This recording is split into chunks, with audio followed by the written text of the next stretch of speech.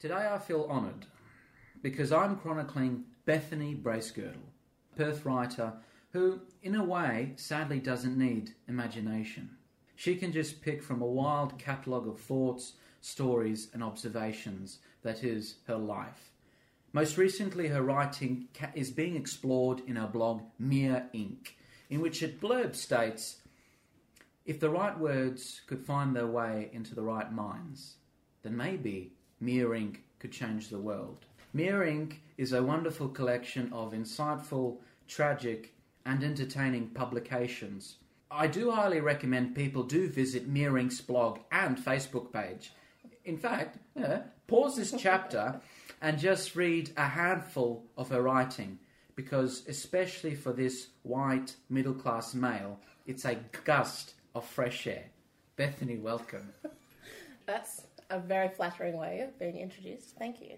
I want to start off with this first question because it's really interesting because you've completed tertiary education before. Yes. Yep.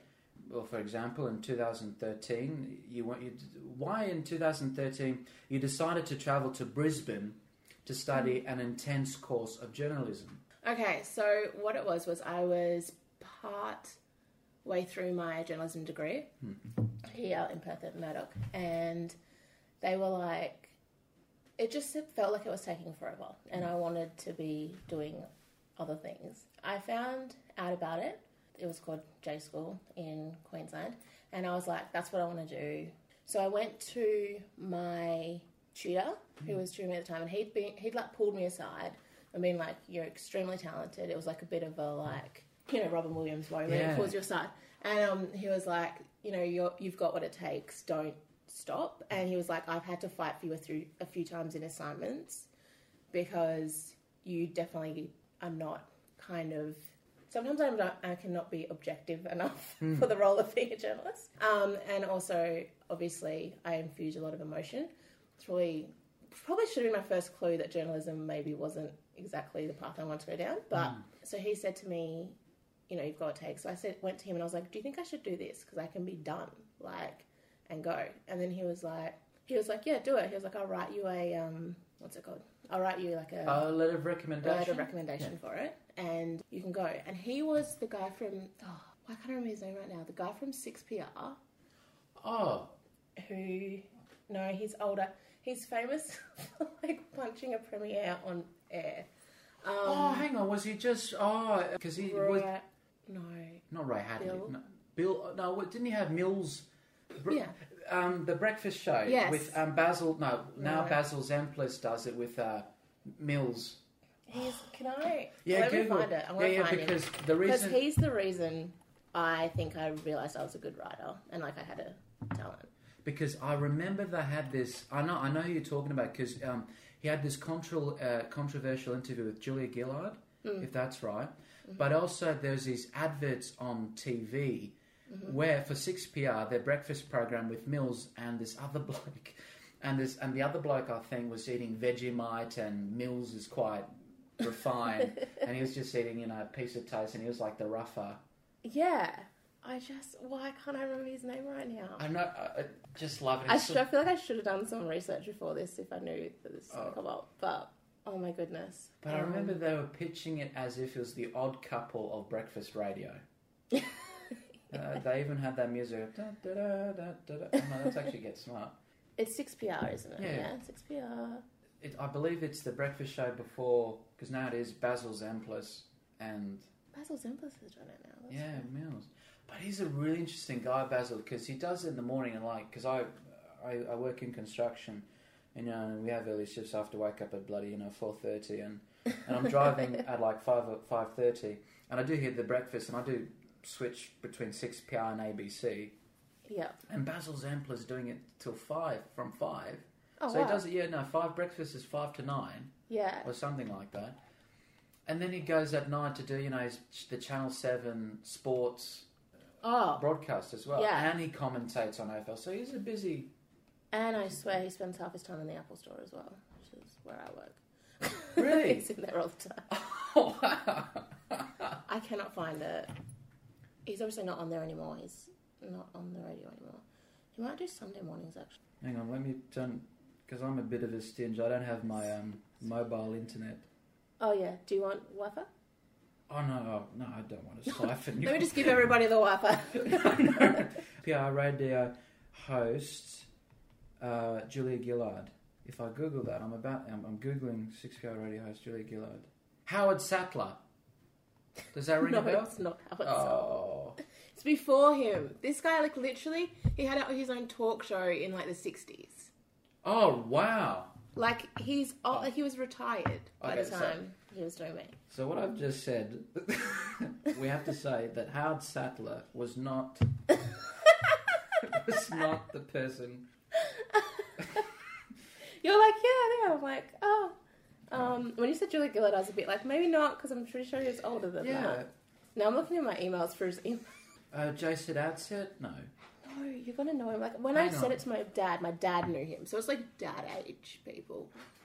But I had friends who used to listen to 6PR who knew who he was that was our age. So, here we go. It's Bob Moormill.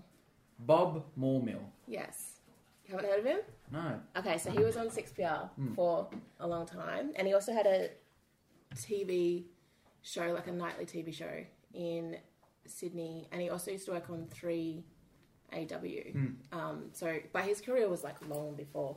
Like, he was really in his... And I think that's what was amazing about him. He was in his, like, giving back phase. Yeah. Like, he was just not what... I think he just did Sunday mornings at the time. I don't think he probably does anything anymore. So, yeah, he pulled me aside. And then, so he wrote for me. Yeah. And the guy that was taking me did know who he was. And so, yeah, I got into that. And I did some work over there. And that was, like, really intensive and amazing because you'd have to get there in the morning. You have to have 5 story ideas. Like, it was just...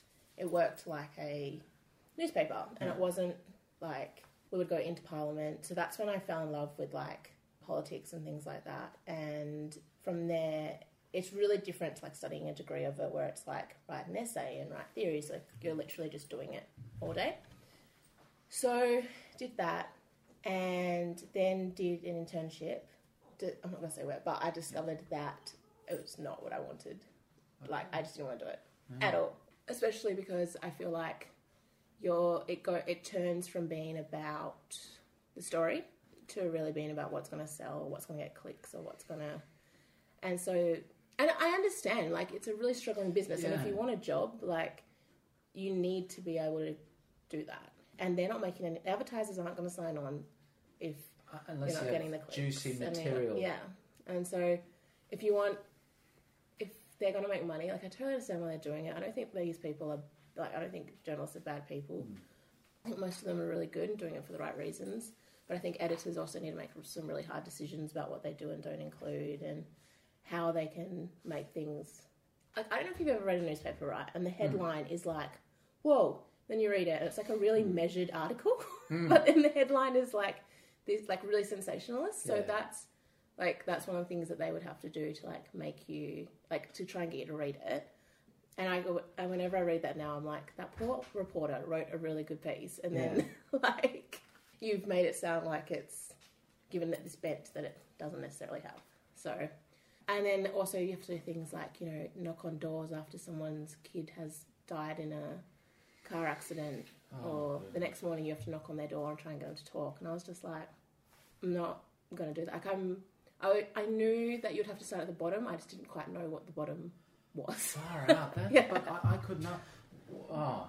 See, that's the thing when you have to sort of break through the tragic story. See, on my way here, I was listening to, it was the ABC, national news.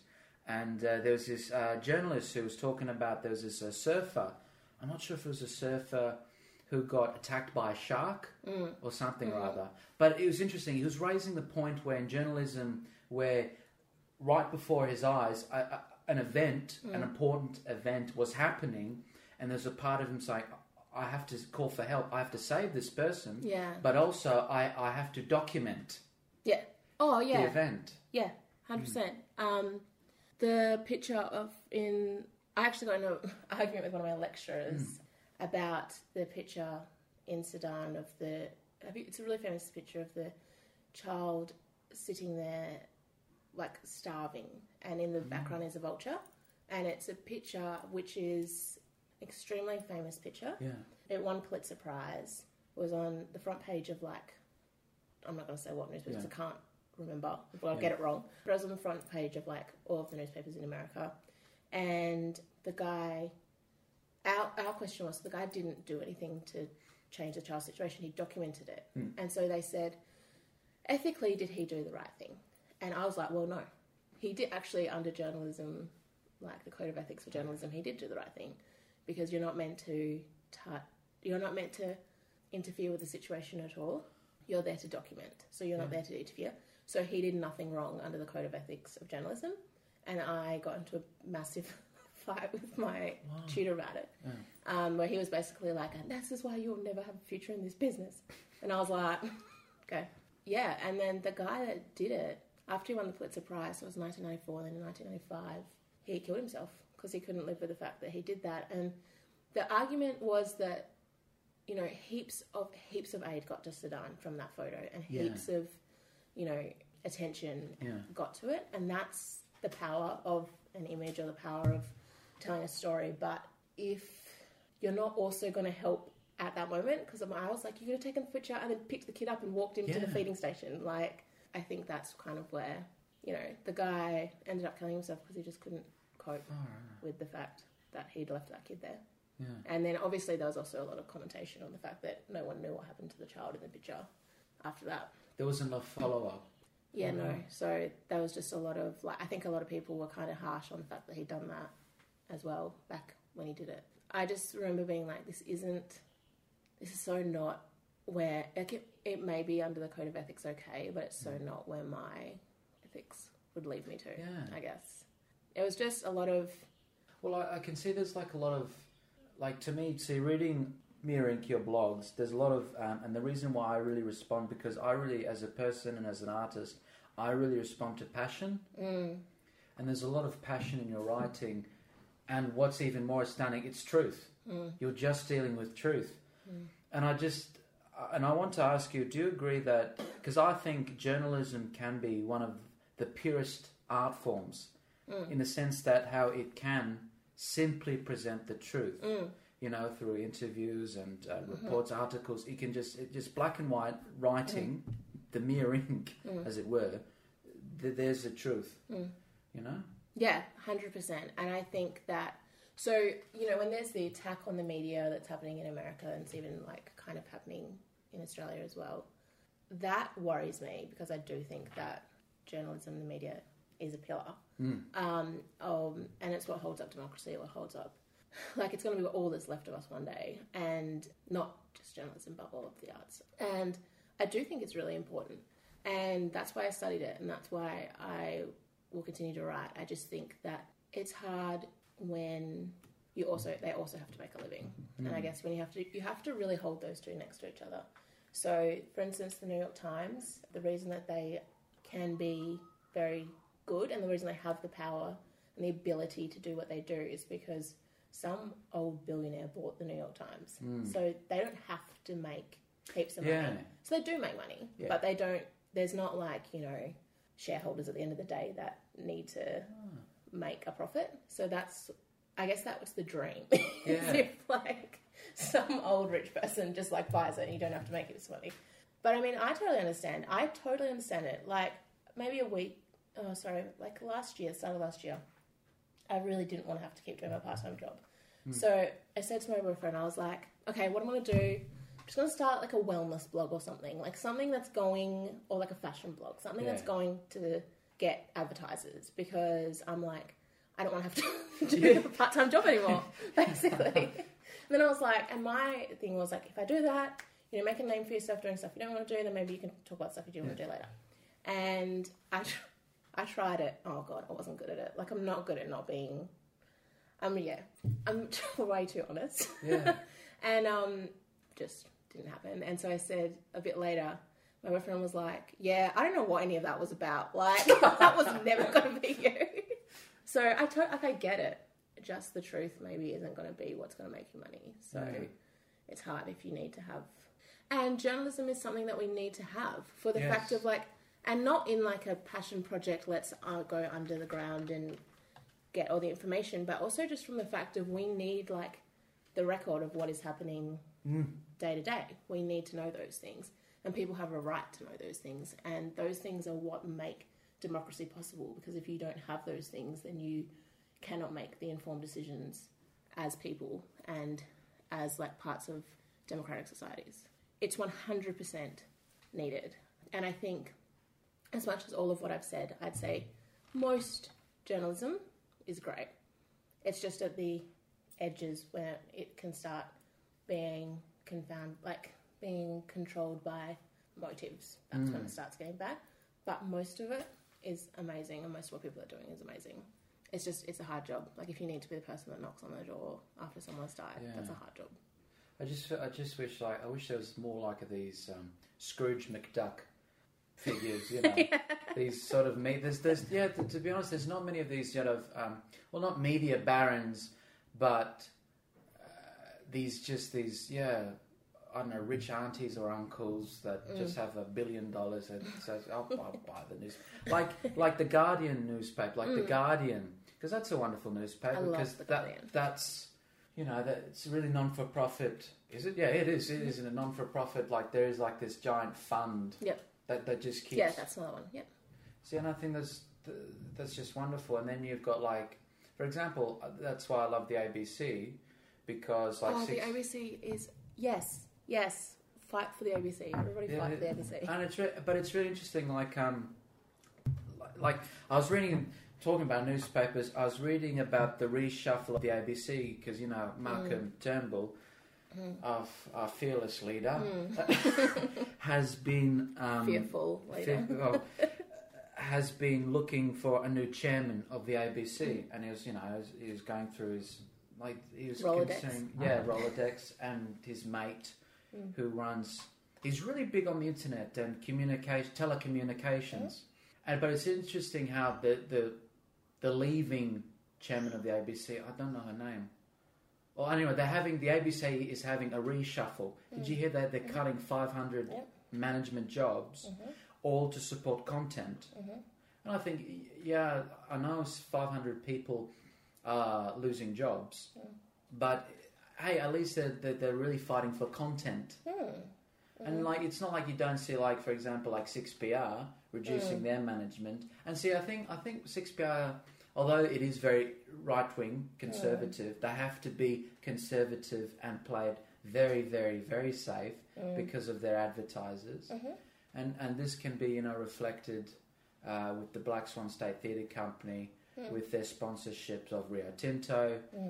Obviously, everyone has to play it safe these days. There's not too many dangerous people. Like, there can be some danger with the ABC. They can be a bit more sharp with politics, with politicians. I mean, they can. But I still think anybody that says the ABC is, like, wayward, and the amount of checks and balances that are at the ABC as well. Honestly, I think they're an extremely reliable news source.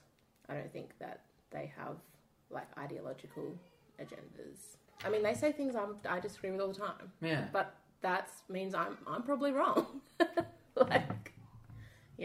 You can't go wrong with them. Trying to be very... Because I'm a bit of when I'm trying to... what's it called? I can't even find the words for it. Not merge. Anyway.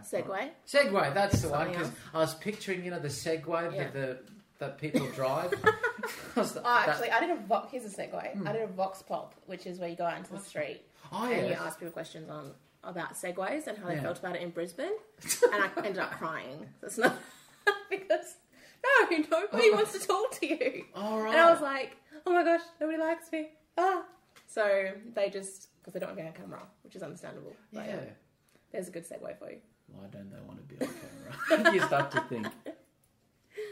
It's really interesting because in your blog, when the listeners of this wonderful Chronicles get the chance to visit Mere Inc., and you click on about Bethyanne Braciegirdle, you travelled, from Brisbane in 2013. Then you went to, please correct me if I'm wrong. You went to America. And then you travelled to Europe. Like there's this, you mentioned Macedonia, which is is an interesting country. Yeah, I find it. Have you been to Macedonia? No, I've got dear old family friends who are Macedonian. Yes. And that's just because they used to be part of Yugoslavia, and and it is even to this day. Yeah, they have. When you're over there, they have some great stories. I was only in Macedonia for a day. That's actually a really good story. Yeah. I was in Greece and the back of my tooth fell off or came undone. I was eating something. And I called my dad back in Perth. Just shout out to James Braciegirdle, who all of this is probably on his dime. Well, at least half of it. So I called him and I was like, Dad, I need to get my tooth pulled out. I think it's my wisdom tooth. Can you send me some money? He's like, all right, cool. He sends me about maybe 500 Australian dollars. So I think it came to 300 euros. And so I was over there and I was like, okay, cool.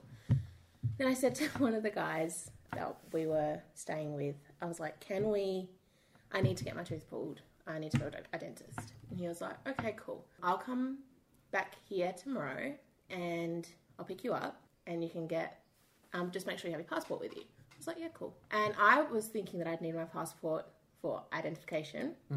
That wasn't it. So he picks me up at 9 in the morning and I get in the car with me and my friend. Thank God my friend decided to come with me. We get in his BMW and we're driving we're in Thessaloniki, however you say that. We're in Thessaloniki and it's about an hour drive. It's about a 2-hour drive, but about an hour drive when you're doing 190 kilometres an hour in a BMW to the border, to Macedonia. So we're driving and he's like, so I'm just going to take you over the border just to a border town in Macedonia. Because apparently I was like, well, I've seen Taken. This is it. This is where it ends. Border towns don't have a good reputation. Never heard anything good about a border town. And I'm like, and why do you have enough money for this BMW? Is it because you're selling me? And so we're going, and there's this moment where I went, we're doing 190, we're doing 190 kilometres an hour, and we're just going through this countryside, and he's like, yeah, everybody crosses over the border to get dental work done because it's cheaper, because obviously they're not in the EU anymore. Yeah. So I don't know if they ever were actually. I don't know a lot about the country, and so we just got to the things. These military people with guns are at the border, and I'm like, oh my God. And then he's like, all right, so we all gave over our passports, and then let us through. And then there's but at any border, we don't know a lot about this because we're in Australia where we don't have borders. Yeah. But at any border, there's this zone where you're just in no man's land. And so he pulls up there, buys some cigarettes because you're not in any tax place, and then got back to the other side. And I literally mean we're talking not even a kilometre. You can see the other bit, but there's all these shops because there's no tax. So we got to the other side and we got in, and then so they let us through, and that was one of the scariest moments of my life. I was like, what if they just don't? What if they're now you live here? And so we went through, and he pulls up at this. Well, he stopped and did some things on the way, and I was like, every time he stopped the car, I was like, well, this is where I get sold. And then we went around. Connor went to the dentist. I go in. Now the dentist was from Slovenia, I think it's called. Because I'm trying to think, because I know Macedonia's next to Croatia, and then Slovenia must be. Slovenia. So he was from there, and he'd studied apparently in the UK. So fingers crossed he was telling the truth about that. And I go in, and he's like, he looks at me, literally didn't say a word to me, just opened my mouth, looked at it, and he's like, we take tooth out. And I'm like, and then I was like, can I have a friend? And my friend comes in and he's like, what? He's like, he wants to get my tooth out. And and then he goes, I was like, is there any other option? What are my other options at this point? And then he's like, and then he said something to the guy. Yeah. And then the guy was like, well, you can get a filler put in, but then it might not last you till you get home. So you might have to get it done at some other dodgy country. Yeah. So, and then I was like, okay. And then I was like, stuff it. I didn't say stuff it, but I'll keep it G-rated. I was like, stuff it, let's just do it. And so then next minute, needles in. I was like, wait, firstly, am I going to get painkillers? Secondly, will this hurt? Like, am I going to get painkillers right now? So then I had this moment where I was like sitting there with a bib on me, blood everywhere, because apparently it was quite a big tooth. It had like 3 roots instead of 2, which apparently is exciting. Didn't hurt at all. Yeah. Like, it was really, I mean, I'd recommend it. Yeah. And didn't hurt at all, but I was just laying there. I'm like, I'm in Macedonia right now. But did you give you like any painkillers? Yeah. Oh, right, okay. So it was legit. Like, it was all legit. Right. Everything was fine. Ripped the tooth out. Then went around the corner to the chemist, where you needed no ID. You needed no script. He'd just written on a piece of paper what I was going to get. Pretty sure I ended up with straight up heroin because I slept for like ages after. And I asked the guy, well, he's like, you can get either of these. And I was like, well, which one should I get? You're the pharmacist. Yeah. And then he's like, well, this one's good. This one's very good. I was like, oh, Lord. And so, look, I got the very good one. Yeah. And then we went home and I slept for like 3 days. And and here's the highlight, €20. 20 euros? You would not get that in Australia, mate. Yeah, and it was like, fine. I mean, I thought, if you're willing to think you're going to die the entire day and have some guy that you don't know if he's got a degree ripping your tooth out, it's fine. Wow. So that was Macedonia. That's the only time I've been to Macedonia. So I was literally there for maybe 12 hours. That's it. So did you travel Europe? How come you're in Europe? So I went over to America to do some training so it was like 3 weeks of arts. So it was like a humanitarian organisation with arts students. All right. So it's a bunch of art students from all over the world. Artists, dancers, musicians, writers. I think that was kind of it. We didn't really have actors. Yeah. But, so we had like a school, not a school, but just like a time where you could like do projects and stuff in Florida. So in Sarasota in Florida. And then with the idea that you would then go out you'd get sent to countries and take that there. I ended up going to Greece, stopped. So the organisation that did this was actually in Germany, and then they had a satellite in Florida. So then from Florida we went to Germany, which was like their home, and then from Germany we went down to Greece. Yeah. I was in Greece for 3 months. And then after that we went back, and then I travelled by myself, like with some friends, just because you're there, like you might as well after.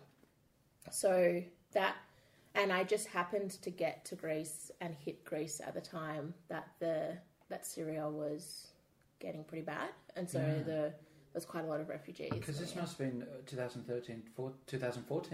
2014, yep. Wow. So yeah, it's getting quite hot. Yeah. So we ended up there not knowing. So I didn't go to Greece knowing that that's what I was going to be doing. In fact, I went to Greece being like, because there was people going to Ethiopia, there was people going to like China. I didn't know like rural parts of China. Yeah. Not like, oh, Beijing. Yeah. But I was like, I don't know what, but I knew the only reason I thought Greece would be like somewhere where we would go would be because they had the financial crisis. So I was like, oh, everybody must be like super poor, must be a lot of homelessness and things like that. Yeah. Which there is, but conflated with that is the fact that you've got thousands and thousands of refugees hitting the shores.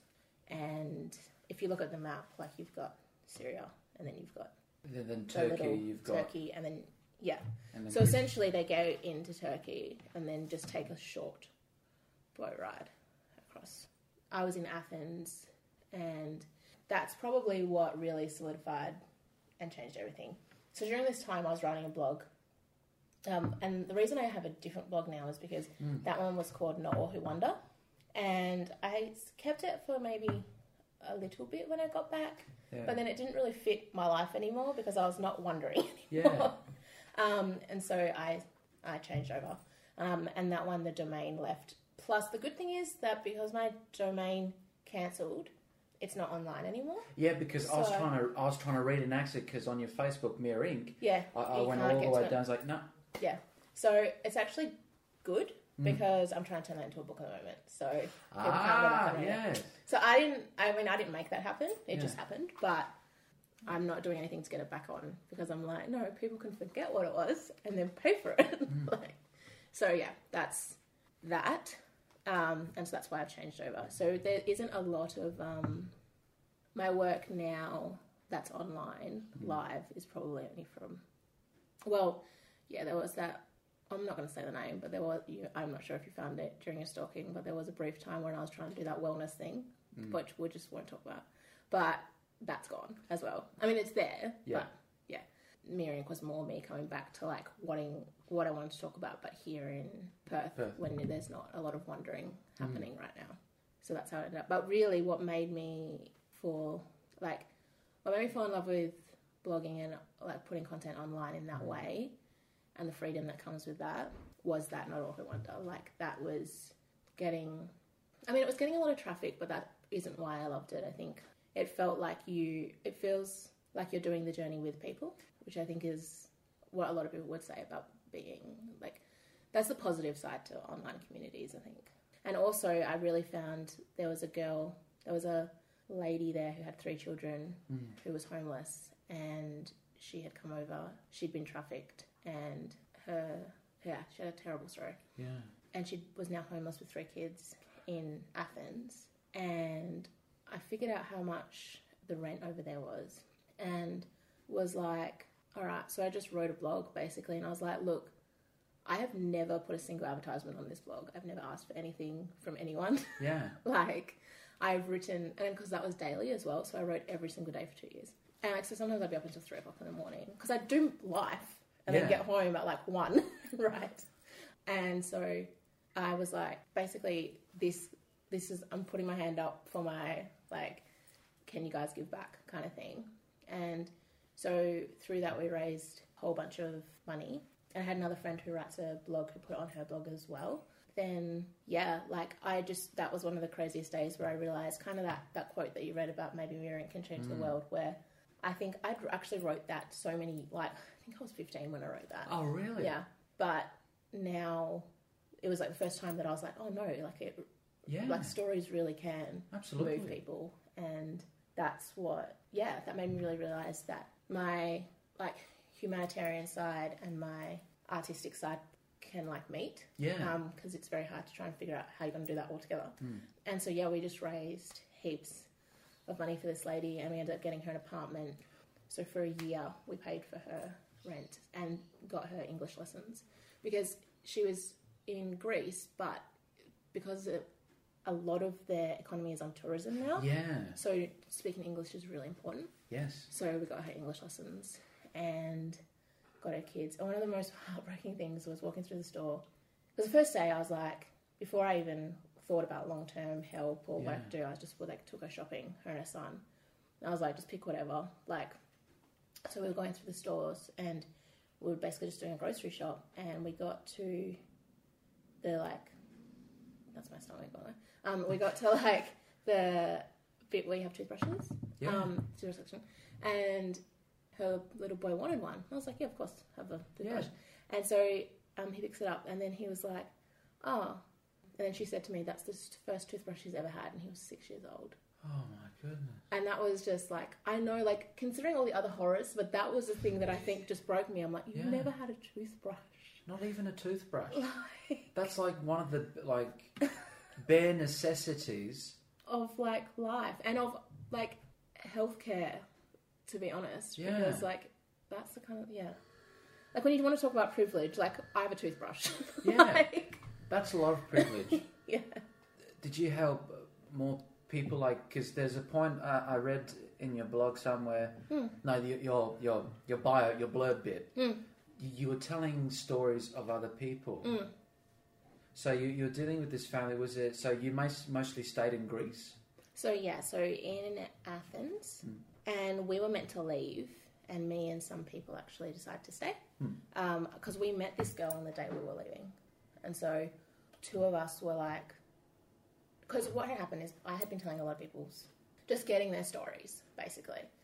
And because I have photographers with me, I would get their stories and they would get their portrait. So I was kind of making this, not really knowing what I was going to do with this information, but knowing that it felt poignant and that I felt like I needed to, kind of like what you were saying, like I needed to capture this. Like, how can anybody possibly understand what is happening here, like so removed in Australia or America or whatever. And so I was like, okay, I need to get all this information. And not really knowing what I was going to do with it. And then I was upstairs and it was my last day. And I was just like typing up a blog or doing something. And I think I was writing about the markets, right? Like, I don't know, some metaphor about the markets. Then my friend walks in and she had a baby on her hip. And she's like, oh, can you come downstairs? There's a girl that really wants you. Like, obviously word had got out or she had found out that I was collecting stories. Yeah. She was like, she wants to tell you a story. And I was like, actually thought to myself, oh, I don't have time. Like, all right, fine. Like, okay, let's go. Like, had to, like, where we were staying, we were working with a lot of refugees, so you had to kind of put on more clothes as a woman. So I went downstairs, started chatting to her, and it was one, like, she was telling me a story, and I was, like, trying not to cry, and being like, and she ended it with basically, can you help me? And I was like, oh my goodness. And it just felt like I couldn't just take her story. Like, there needed to be more. Like, I needed to do more. And what's the point of me collecting these stories if like the kid with the vulture, I'm not going to do something at the point with the person. And so I was like, that's when I found out it was her birthday. So that's why I instantly just took her shopping. And I was like, €100 to me is not a lot, but to her, that's like life-changing. Yeah. And that was really why hers kind of went further, because I was just like moved by that. And obviously I was collecting the stories before, but with her I was like, I need to do more. And it also just made me realise so often we're like sitting in life being like, yeah, look, I'm done now. Like, I've got a like flight to Berlin tomorrow, like, thanks everyone. Like, and I'm out. And then something comes in and you're like, oh, I can't fly to Berlin tomorrow because this person in front of me matters. I'm not just going to, like, what's the point in me doing anything or writing anything or saying anything if I'm not going to get my hands dirty as well? Yeah. We stayed for an extra week to try and sort out, like, we were making phone calls to property, like, people, and, had to walk. And I think one of the things is we got told when we got there, don't go down this street. It was a street. And as we gave her all this food and stuff after she went shopping and when she was going home. And I remember going up to my little apartment and looking out the window and watching her and her two kids, one like baby in a pram, and these two kids walking off down that street that we got told not to go down. And I was like, just because of what is on my passport, I matter. Yeah. And she doesn't. And everyone was like, oh, did you like that you helped her? And I just was like, burst into tears. I was like, we need to do more. Yeah. Like, I can't just give her a toothbrush and send her on her way. Like, so that's how that ended up being more. So I didn't raise money for anybody else. It was just her and her family that I raised money for. So all the money went to them. And so I literally was, for the next year after I got back, I was PayPaling her the money per fortnight or per month. So enough for a month throughout the next throughout the next year. So that I knew that it would be like over the long term. Yeah. It was just something that I just couldn't walk away from, I guess. How can you? Well, I think it is. I think we do that a lot. Yeah. I think we choose not to see things a lot, and I think we look away a lot because I like to believe that we're all good and that we all want the best for people.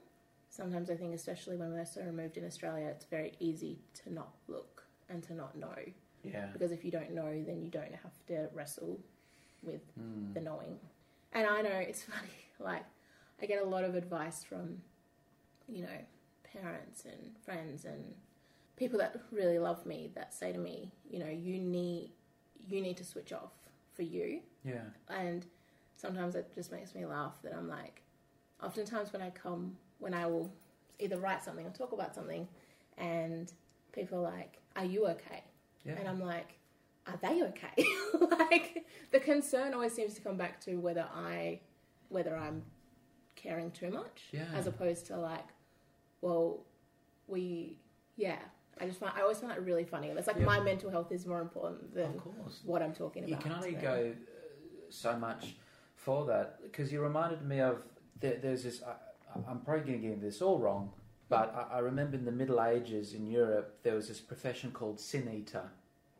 where, families grieving families, back then they would leave the body of their beloved deceased in a room, for example, and they had this loaf of bread next to the dead body. And if this particular person committed lots of few sins, it was believed that all the sins would be sucked into this bread. In Christianity, bread is quite an important symbol. The body of Christ. And there's this person called a sin eater where they would visit these deceased and they would eat the bread and absorb their sins. So this person will be carrying their sins. And so that person is clean. You can go to heaven now, but this person it was good. It was a well-paid job, but they'd have all these people's sins. And I think, whatever you might believe, but just symbolically, that's such a powerful gesture. And I feel like that's you can only do. I am naturally worried about you, and this is our first time meeting, but you can only go so far as a person. I feel like someone else. You need to have an apprentice or someone that can carry on, and then they find someone else. Yeah. Now that I'm back, when I say that changed everything, it really did. I'm now studying social work.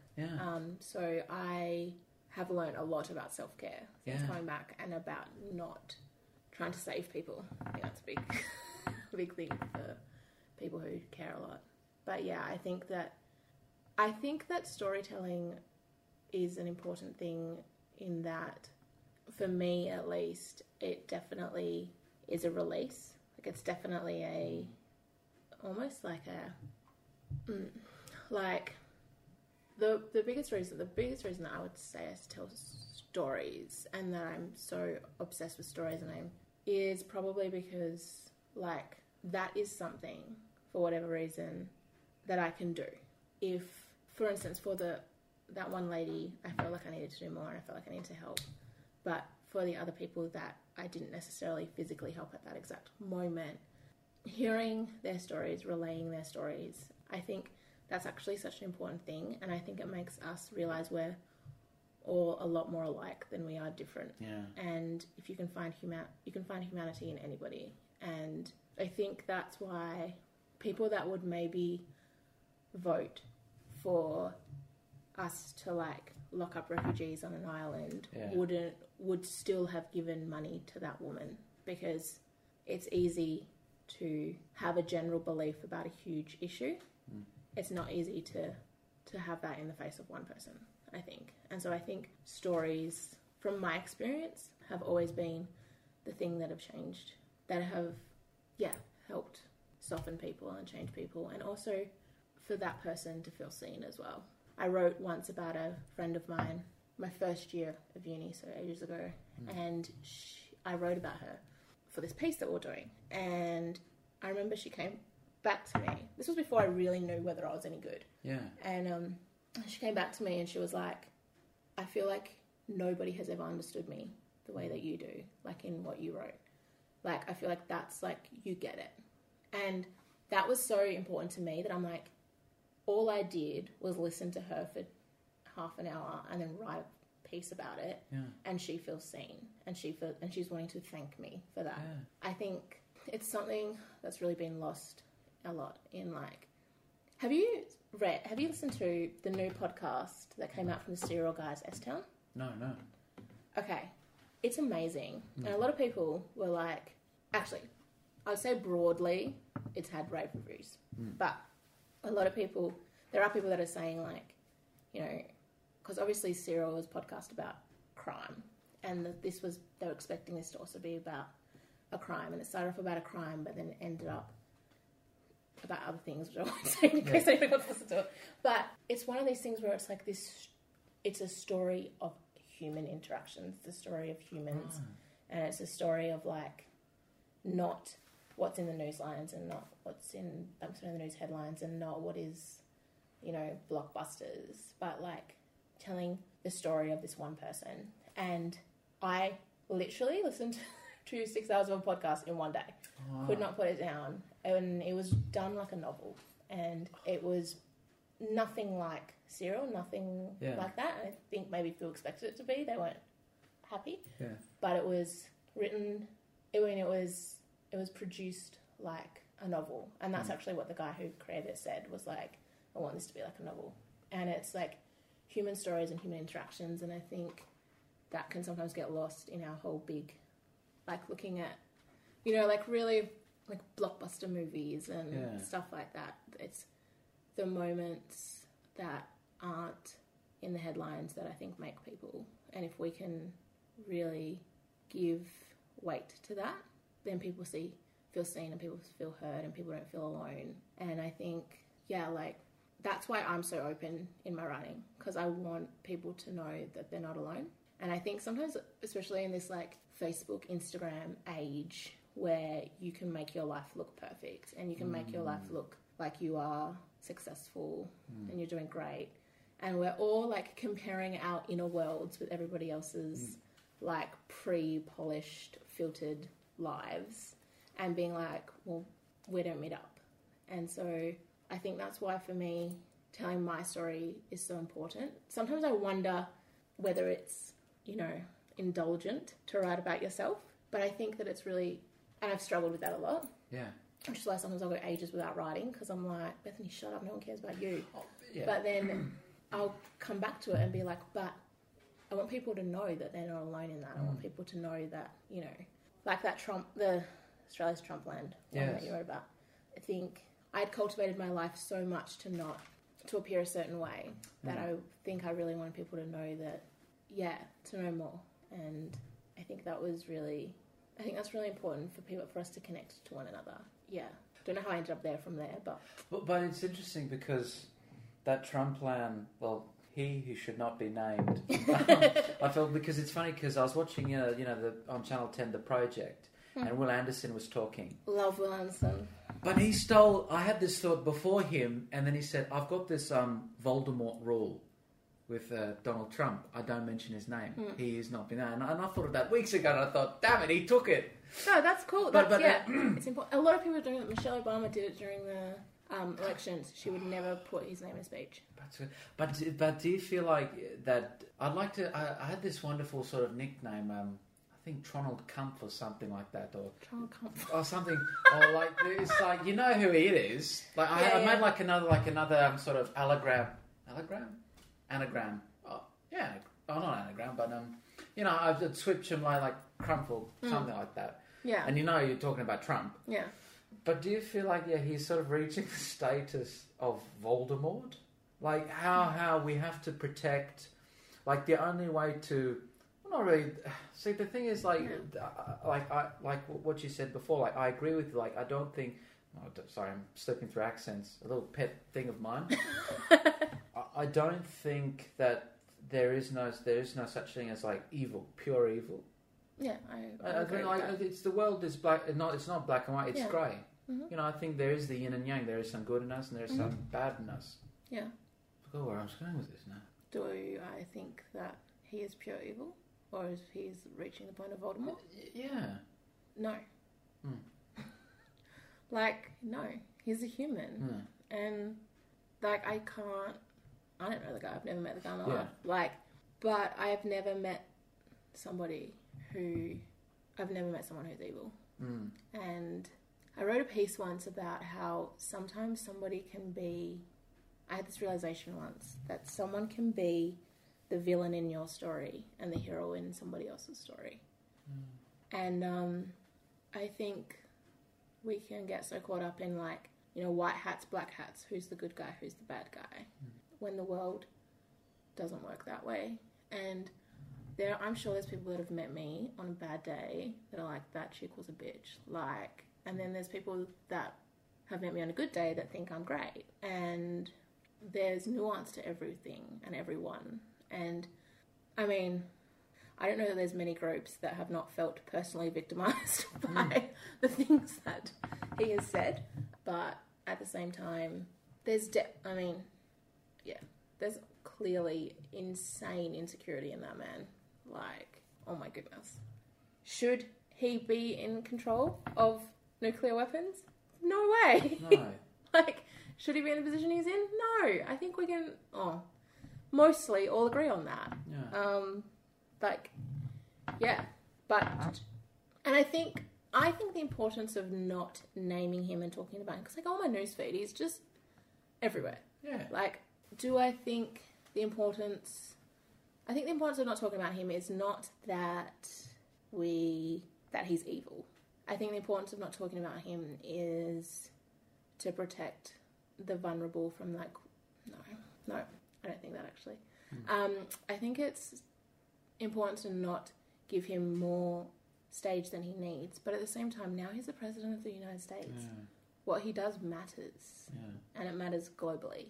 So I think the let's not talk about him probably should have happened 2 years ago. Oh, yeah. Like, I think at this point, he's the president. What he does matters, and so I think I listen to a lot of podcasts about. I listened to 2 podcasts about the state of affairs in America because I got addicted to them during the election, and then now I've just kept listening. And we're still talking about it. Yeah, and he does stuff all the time that is going to affect us. Like, he just dropped missiles the other day. Yes, like, that stuff's going to affect our lives and the lives of people in the world. So it would be very hard. I think what they're doing in America at the moment with a lot of, like, resistance and resisting and doing a lot of protests and stuff, I think that's really important. But at the same time, I also think that as Australians, we can sometimes get too caught up in the American politics and not realise and not pay much attention to the Australian politics because it's not as exciting. Yeah. Like, there's not as much showmanship in Australia. Well, it's really like you see, like, characters do stand out in Australian politics. They can really stand out, like, like Pauline Hanson, for example. Or, more surprisingly, Barnaby Joyce. When you said stand out, I thought of Barnaby Joyce. Yeah, he's a really interesting character because there are some things that I do agree with him and there are some things I don't. Like, it was really interesting because our mutual friend Sam Stopforth. Hello, Sam. Hope you're listening, you bastard. Sam shared on his Facebook page a recent, very recent, well, not now, but a recent news article about how Barnaby Joyce was against, 18C. He sort of come out and he sort of said, look, it's not important. Yeah. Really, let's just, like, not talk. There's more important, pressing issues. And I thought, I really like you, Barnaby. And then it's funny because below this article, they did sort of like a little mini photo shoot of him. And he's not obviously the best looking person, but he's honest in his appearance, red as a tomato on his face. But I feel like he's like you. He's very honest. There's truth. There's not much, like, you can't deceive a truthful person. Yeah. I would say that. And I think, as well, his experience, because, being the leader of the Nationals and things, his experience is so different to mine. And the things that, like, for instance, just say exactly what I didn't want to say before, but to go back to the American election really quick, just with something that Kellyanne Conway said, where she said, people don't care about what offends them, people care about what affects them. And I think that is the key thing that we can learn from, or one of the key things we can learn from the American election, is I think sometimes a lot of people that are on the left, me, definitely, like, can be guilty of screaming bloody murder over things that we perceive to be, like, racist or sexist or, homophobic or transphobic or anything else. And we forget that stuff, if you are living in the suburbs and you have 3 kids and you're going to work all day and the only news you ever consume is Channel 7 when you get home at night, and you are stressed about whether you're going to have a job and what the economy is doing, and all that you're worried about is getting through the week, you don't care that a politician said some racist thing about someone. Like, that's not... So going back to what Barnaby Joyce said, that doesn't... The 18C thing, most people don't care. Unless you are an avid consumer of politics, you don't care. Like, we're literally talking about part of legislation that they want to change, and, like, a specific part, which has, has real consequences, and I can understand arguments on both sides of it, but at the end of the day, it doesn't matter to the people. And I think that's the biggest thing I've learnt since coming back to Perth.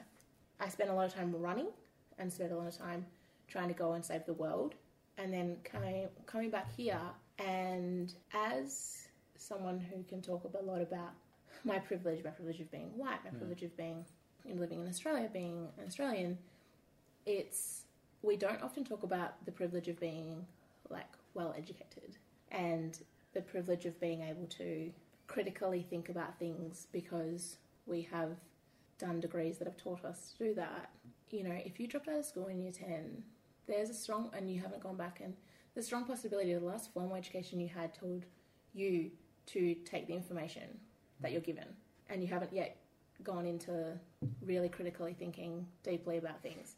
So if you're presented with stuff, how do you have the skills to know whether something is true or not? Like, if old mate is telling you that they're coming here taking our jobs and he's on the TV and that's what you're hearing night after night, you're going to believe it. Yeah. Like, and you're going to look at your kid who you really love and you really care about and you really want them to have a good life and a good roof over their heads, then you believe that.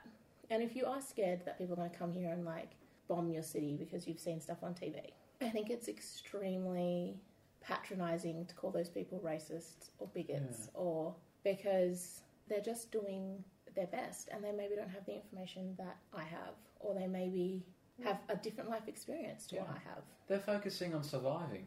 Yeah, exactly. And if you have the privilege, if you're in a position where you can consume a lot of news and think about it, you're an extremely privileged person. Yeah. And I think sometimes I can get so lost thinking about things that people that doesn't necessarily affect the lives of people. And so and it's hard because at the same time it does affect the lives of the people.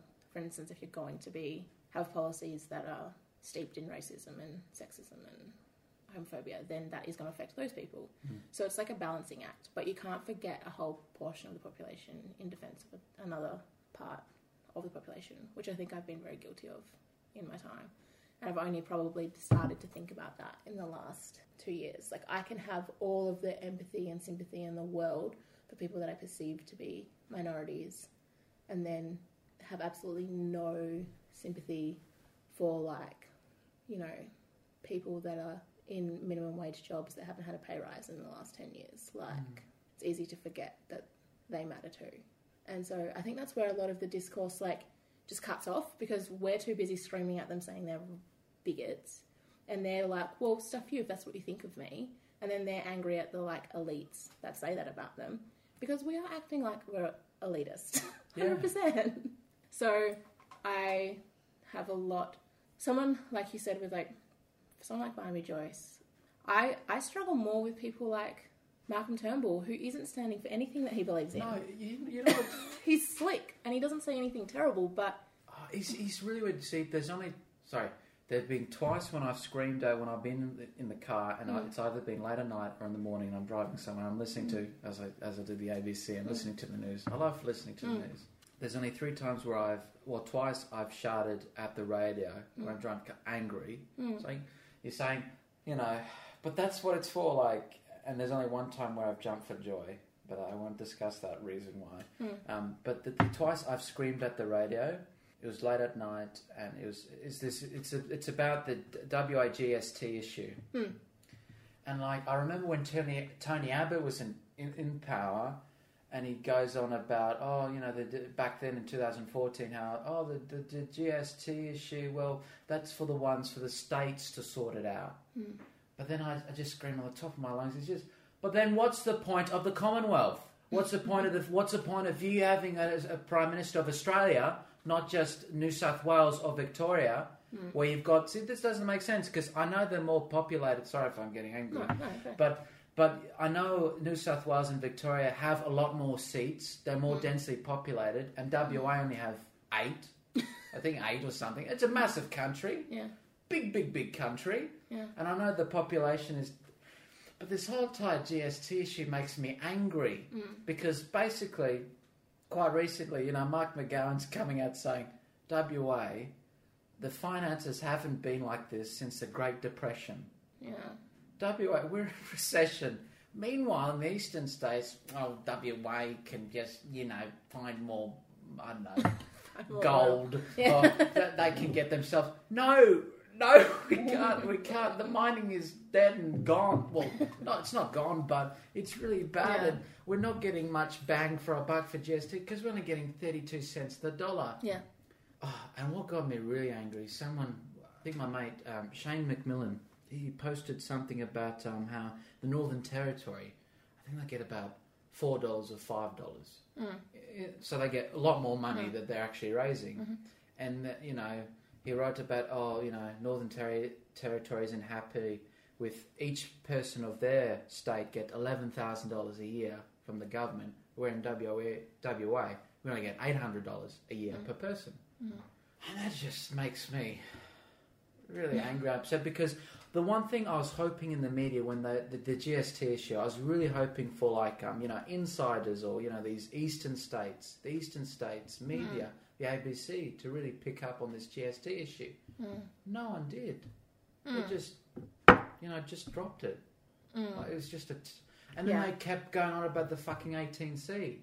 See, I really thought this GST sharing would take over the 18C, but it hasn't. Yeah. You know what's interesting? I don't know a lot about the GST at all, to be honest. I know the figures. I know that we got 32, 33 cents? Yeah, 32 cents. 32 cents. And that's all I really know. And I know that, And I think when I had heard about it, when we were in the boom, I think I was like, yeah, well, that's fair. We make a lot more money than they do. So I haven't re-looked at it, to be honest. I feel like I kind of made my choice back then and then haven't re-looked at it, which is probably what a lot of people have done. And if there's no one really covering it, then nobody is kind of looking at it again or looking at how unfair it is, or So, and I think it's really the GST. I think it's a really big issue because obviously it's important to have money in the bank if you want things. It's important for us to have a decent share. For example, I heard on Channel 9 News, I was reading that on Scarborough Beach Road, there's this today, as we record on this Sunday, they're doing major works on Scarborough Beach Road, and they've closed off for a couple of months this section, and there's a cafe, and you can't access this cafe, you can't park near it because all the roads have been blocked for this big construction job, and this cafe is basically going to go out of business, and today basically it's the very last day to survive. And this guy saying, come on, Mark McGowan, and he was making an appeal to all these news, and he's like, come on, this cafe, look, this day's literally the last day. If we don't pull through, we go flat. And I feel sorry for Mark McGowan because, we don't have much money coming in. And then we've got Mark Nahan, the Ned Flanders, who's the state opposition. Yeah. And, he's going on about, Mark McGowan should, try harder or something to those effect. But he was in that same position. See, the reason why I keep harping about this GST issue, because it really tells you something. I really thought this would bring more sense of community in Australia. I thought literally the opposition and the now Labor Party, the ruling party of WA, would come together because this is a very, very important issue that affects us all. Because if there's no money for funding, there's no money for hospitals, and everything. And I really thought the other states would come, like South Australia or Queensland or New South. No, none of them, none of the premiers or anything have any support on this issue, and it's just really upsetting. And it's a big point. Then WA should succeed and become its own country, in a way. Yeah, people have heard that argument before. I don't know. I honestly feel like I could say stuff, but I don't know anything about it. So I'm like, I literally have nothing to kind of offer back, except that what I'm thinking when you're talking is thinking especially about rural communities and the fact that we have a lot of rural communities that could probably benefit from that as well. I'm going to hold comment because I don't know much about it. No, good. No, sorry, it's just been building up, and I thought this would be a good outlet to just let it out. So to get us back on track, Can you talk a bit about, because we're also almost running out of time. Yes. But I have to make allowance. Mm-hmm. Can you talk a bit about your book? Do you've got a title? The working title is just Not All Her Wonder, which is the same. I mean, titles almost, I'll probably think of that towards the end if I want to change it. But for now, basically it's going back through, so I've got all of that old blog, the Not All Her Wonder blog, into a PDF, perks to having a boyfriend who's done engineering and understands things. That's now, he extracted it from there onto a PDF. So I've got it all in a PDF. Thank God. Because I was literally ready to type it all, copy and paste it all into it. Yeah. But so he did that for me. So I've got all that. And basically it's been a thing of going through it. Because I think I had this idea in my head that it would just be plop, there you go, it's going to be a book. No. Yeah. Blogging and a book are extremely different. And I've always been a short form writer. So I've always written articles, I've always written blogs, I've always written things that are around, say, 800 to 2,000 words, somewhere in there. So changing that into long form and chapters and making having callbacks that don't happen so quickly, I guess, has been challenging in a good way. So my writing has always been something that's been, you know how people say that they hear, they can play music by sound. So they'll hear a song, then they'll be able to play it, that's always been how I've been with writing. I will write something and then read it out. And then, for instance, sometimes we're writing a blog and the last paragraph or the last bit, or there's a bit in it, and I'm it's not right. And I don't know why. And I just will keep rewriting it until I'm okay, that's it. It's I know. And I don't really know where I got that from or anything like that. But it's a bit of I think in the writing of the book, I've found that you have to kind of let that go a lot more and just kind of get it all out, and then you can go back and edit. So that whole, who said it, the write drunk, edit sober kind of thing. The write drunk, edit sober? Yeah. Wow. So I don't necessarily write drunk or be drunk all the time, but I kind of just let myself write everything and then edit it later. Be okay, this might be shit, keep writing. Yes, that paragraph was shit, don't go back to it now. Let's just keep writing. And then you can go back and edit. Say when you've got a chapter, then you go back over and then you edit.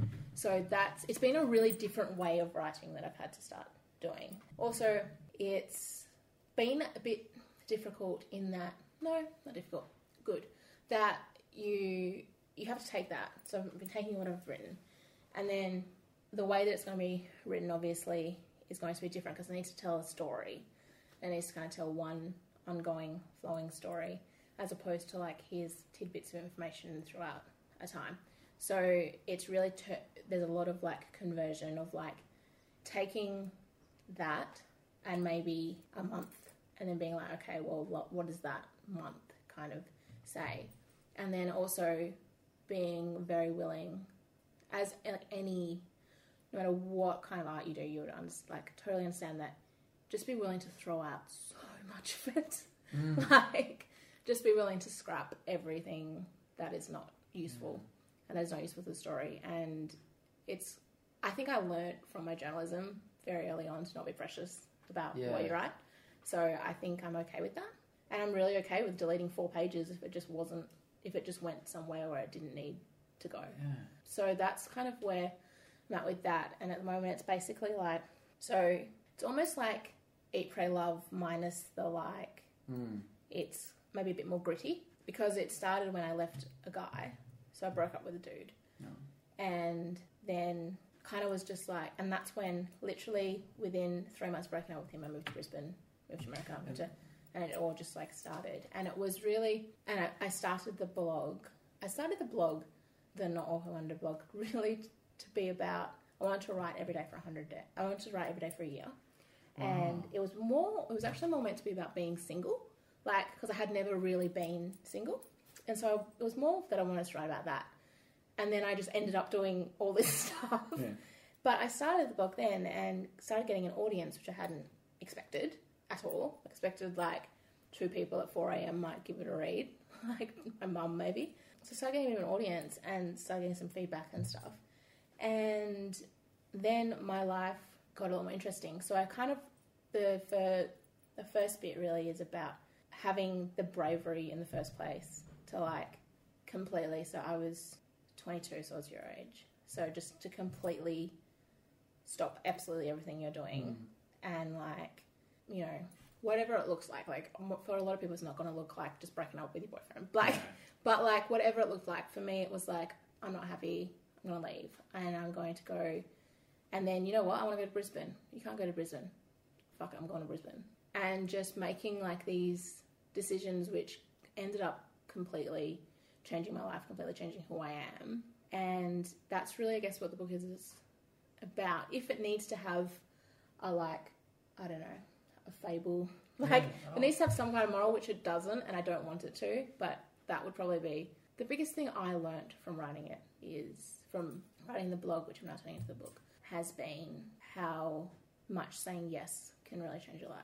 And just actually doing the thing and figuring it out along the way, and being like, none of the decisions I made during that time had like a safety net, and just going and doing it, and yeah, and where that can lead you. And I just remember there was a moment where I was sitting in a moat in a castle in Germany with a friend of mine. So a dried up moat, not in the water.